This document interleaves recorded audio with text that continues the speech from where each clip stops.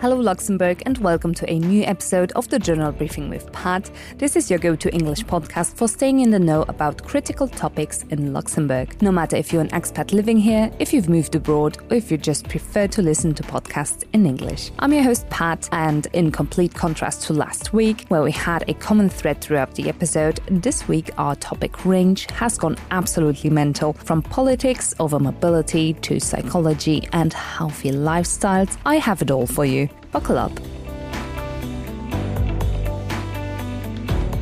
Starting off with journalist Mish Pouch, who takes a deep dive into the world of neurodivergence, where diagnoses like autism, ADHD and OCD are increasingly recognized. In a world where 1 in 100 people are now estimated to be autistic, it's social media that's driving awareness and community support. However, the digital space is also rife with misinformation, with studies showing that 41% of TikTok's #autism content is inaccurate. Psychologist Samantha Rizzi and autism counsellor Joanne Tyson underscore the importance of valid information and better access to support in this matter. And as a small giveaway, this article is free to access if you are subscribed to our newsletter.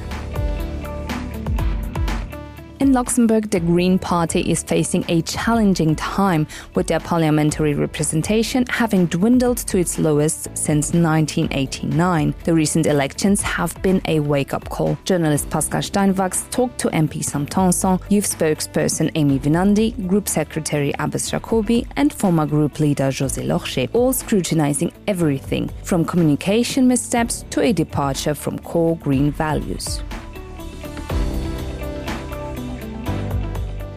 Journalist Christian Bloch brings our attention then to the looming mobility challenges in the south as the nation braces for a surge in daily commutes. By 2035, with population growth steaming ahead, an extra 800,000 journeys each day will test the country's transport capacity. Christian zeroes in on the key construction projects on the way, with experts like Frank Franstein-Kiste, mobility consultant at the Ministry of Mobility, and René Birchen, secretary at the Aktion Öffentlichen Transport, weighing in on the country's plans to manage this growth without bursting at the seams.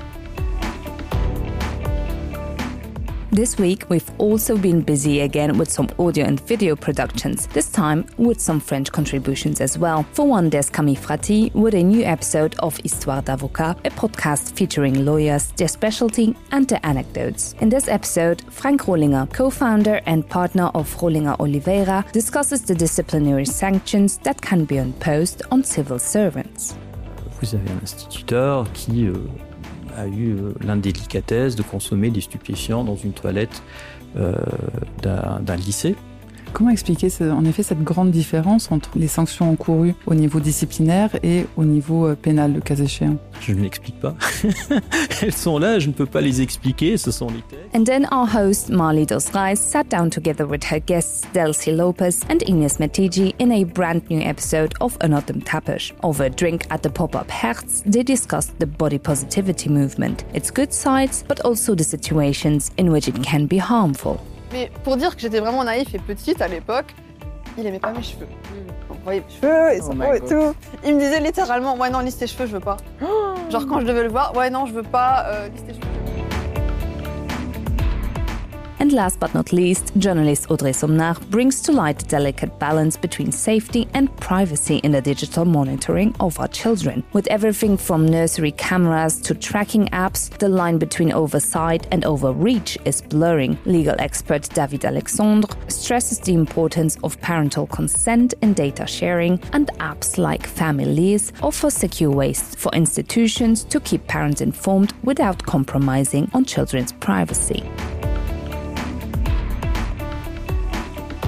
And just like that, you're now up to speed with the most crucial stories on the Letzebauer Journal. Join us again next week for another edition of the Journal Briefing with Pat, in which we'll have a look at what hair recycling is, an analysis of the coalition negotiations, and many more. Until then, take care, stay curious, and see you soon.